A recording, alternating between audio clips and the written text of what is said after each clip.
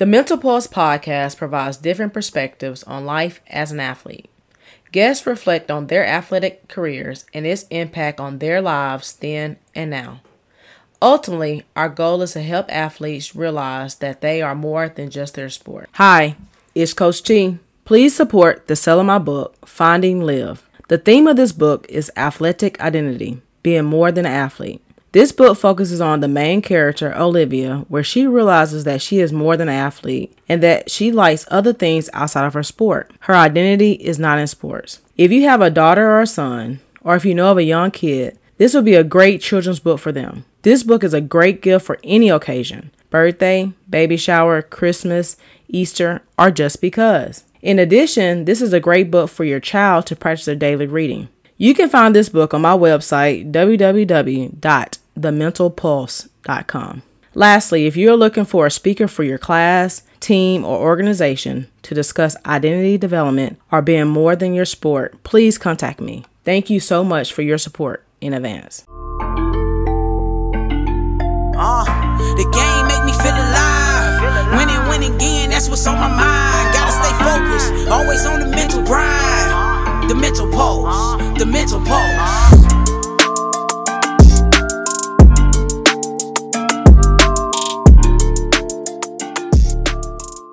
Welcome to the Mental Pulse podcast. Today we have with us one of my former basketball players, Miss Sierra Jones. Welcome, Sierra. Thank you for having me. So glad to have you. Thanks for accepting. So, Sierra, to get us started, can you tell us who you are, your background, and your athletic identity story? Yeah, so my name is Sierra Jones. I am 26 years old, technically from Huntsville, Alabama. My dad was military, so we moved here in my 7th grade year. I went to Madison Academy for middle school and high school. I was blessed to be coached under you in high school and Coach Privet. Then I went off to Belmont University in Nashville, got my undergrad in Spanish, dreamed for a while to play overseas, and I was able to get the opportunity. I played in Bilbao, Spain, it's northern Spain, about 2.5 hours from Madrid. After that, I could have kept going, but I decided to go home, and I went to Auburn University to get my master's in Spanish. But then before COVID, I just had a change of heart and I got into ministry. So I had a free ride actually to Auburn. I dropped it to get into ministry full time. So I was working for Chet Williams, who is the current football chaplain for Auburn football. And that was an incredible experience. But then COVID happened. So I came home, and then my old coach, Coach Privet, called me and asked, "Do you want to coach middle school?" So I accepted. So I was a middle school coach at Madison Academy. Really loved that,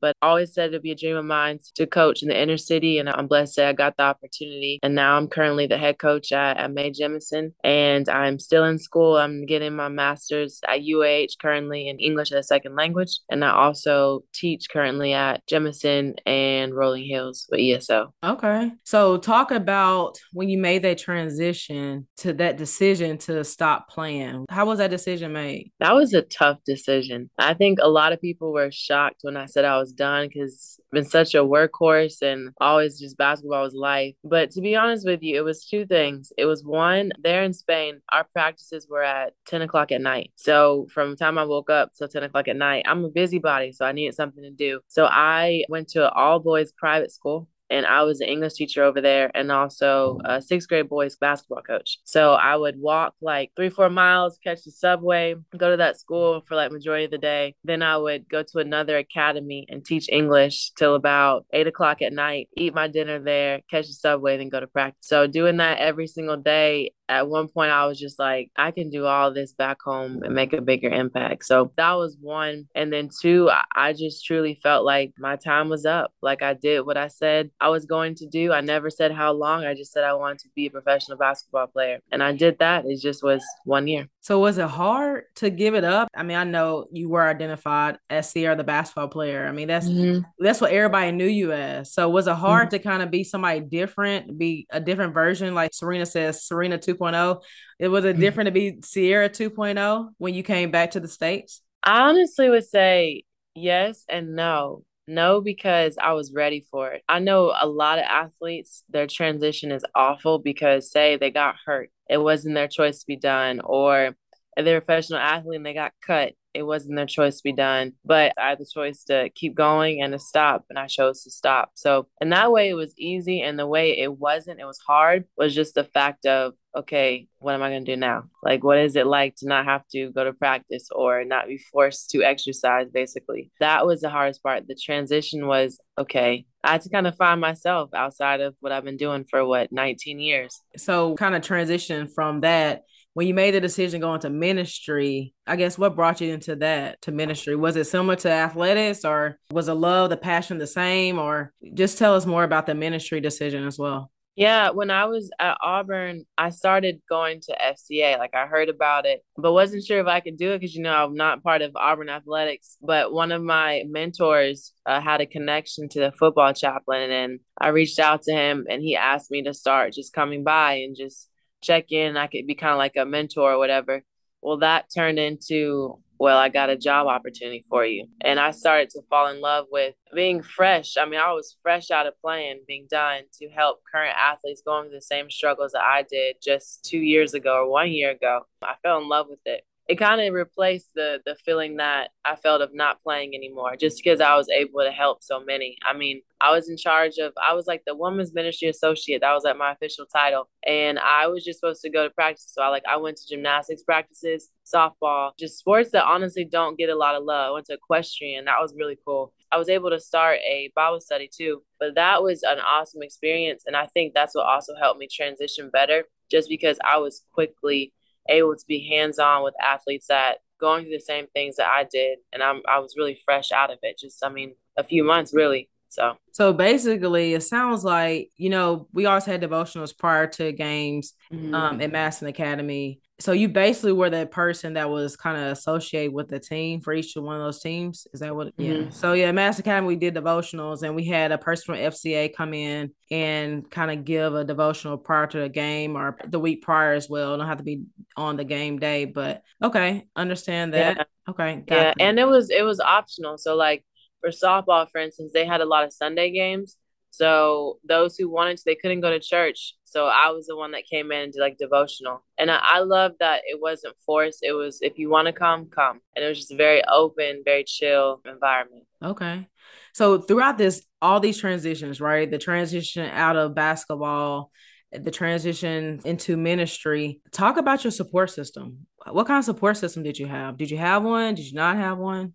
I did, and that was helpful as well. I know, for instance, like my parents, a huge support system. I know that like my dad was he's not going to say it, but I know he was it was probably a harder transition for him than it was for me. Let's put it like that when I stopped playing, just because they did not miss a game. I mean, my whole college career, I think they missed 2 games. One of them was like in Colorado, and the other one was somewhere else far. Everything else, they were there. And then when I was in Spain, my mom and my sister came twice. They came for Christmas. No, they came for Thanksgiving and spring break. So and then my friends, really, really good support system. I mean, especially when I told them that I was done, I mean, a lot of people, they were shocked, but they supported me. And of course, that always helps. We need other people's affirmations. We don't want to admit it because it does help. It makes it smoother, but it is nice to get those affirmations from those you care about the most saying, hey, I support you. What you got next? Absolutely. Absolutely. I definitely remember your parents' commitment to the success of your career at Madison Academy. I remember very vividly how your mom, she basically got you on a great diet. She took the time. I mean, you had your whole Oh, meal yeah. prepped every day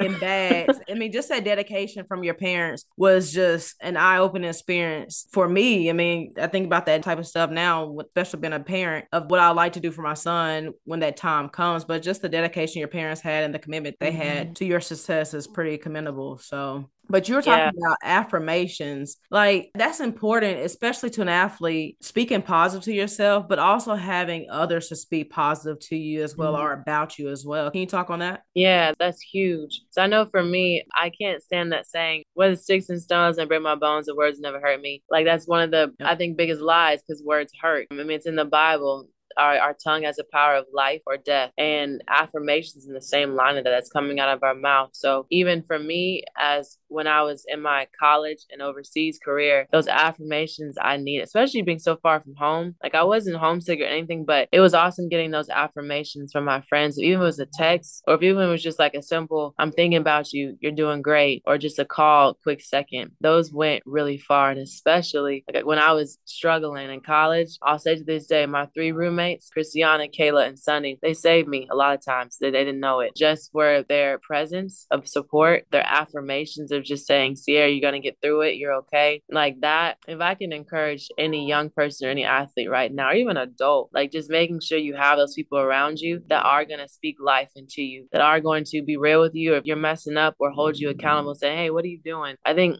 everyone needs that. And that's a part of being able to be successful or going after things that you want and achieving them. I do agree with that. Affirmations, positive affirmations are very vital Mm-hmm. for our mental as well as our emotional state of being. So how do you apply that as you're been a basketball coach at Mae Jemison for the girls basketball team? How are you applying that in a day-to-day basis with your team? I'm making sure I have the role of being a cheerleader and also just being there. So I love the relationship I have with my girls. They're comfortable coming up to me. Like if they just had a breakup or just something happened at home or just little small stuff, like I'm appreciative that we have the relationship because they need that someone positive. So even I'm big about complimenting, even if it's like their hair. I notice their hair is different. Like it goes far, just little things. Or you notice that they painted their nails today and usually they don't, small stuff like that. And with coaching, I take it in different ways. It's on the court and it's off court. I'm thankful I'm there at the school with them. And then on the court of being able to give those affirmations in a positive way, but still being able to push them and challenge them and hold them accountable. I feel like if more coaches we got on board with that, man, we see a huge difference just in our sport of being able to give affirmations, accountability, all in a positive way. Completely understand that and completely agree again with that, because this day and age kids, this generation of kids, they're a different breed. I mean,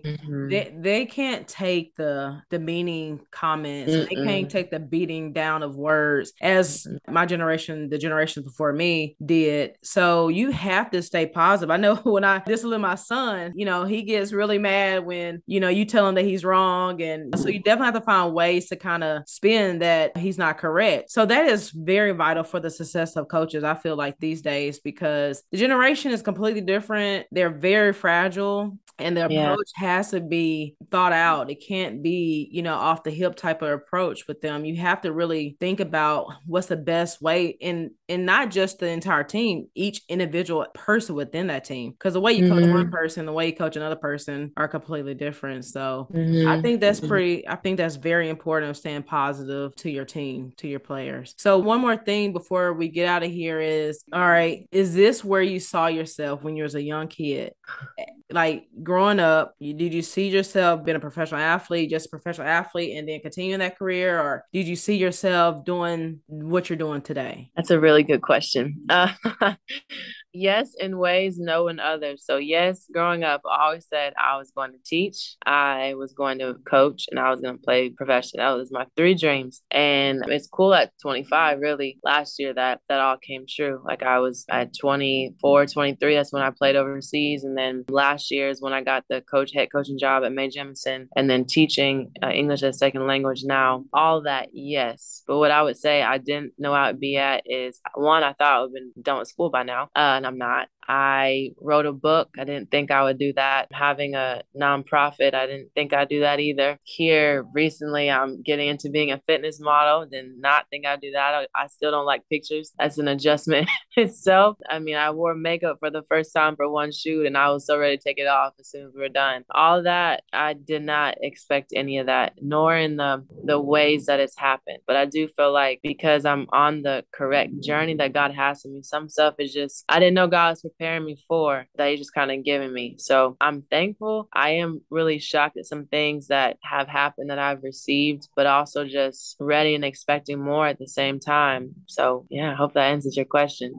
Yeah, it does. I mean, a lot of times we see ourselves as certain things as a young kid because, we don't understand the trials and tribulations that sometimes happens to each of us in our lives. And sometimes we have to be able to adjust course. As people say, we have to pivot. And a lot of times what I saw as a young kid is not who I am today. I mean, I can speak that same thing for myself. Yeah. So I completely understand and agree with what your response was. So Sierra, I really appreciate having you on today. Really appreciate you joining us on the Mental Pulse podcast. Thank you once again for being here and joining us today. Thank you for having me. I had a good time. All right, take care.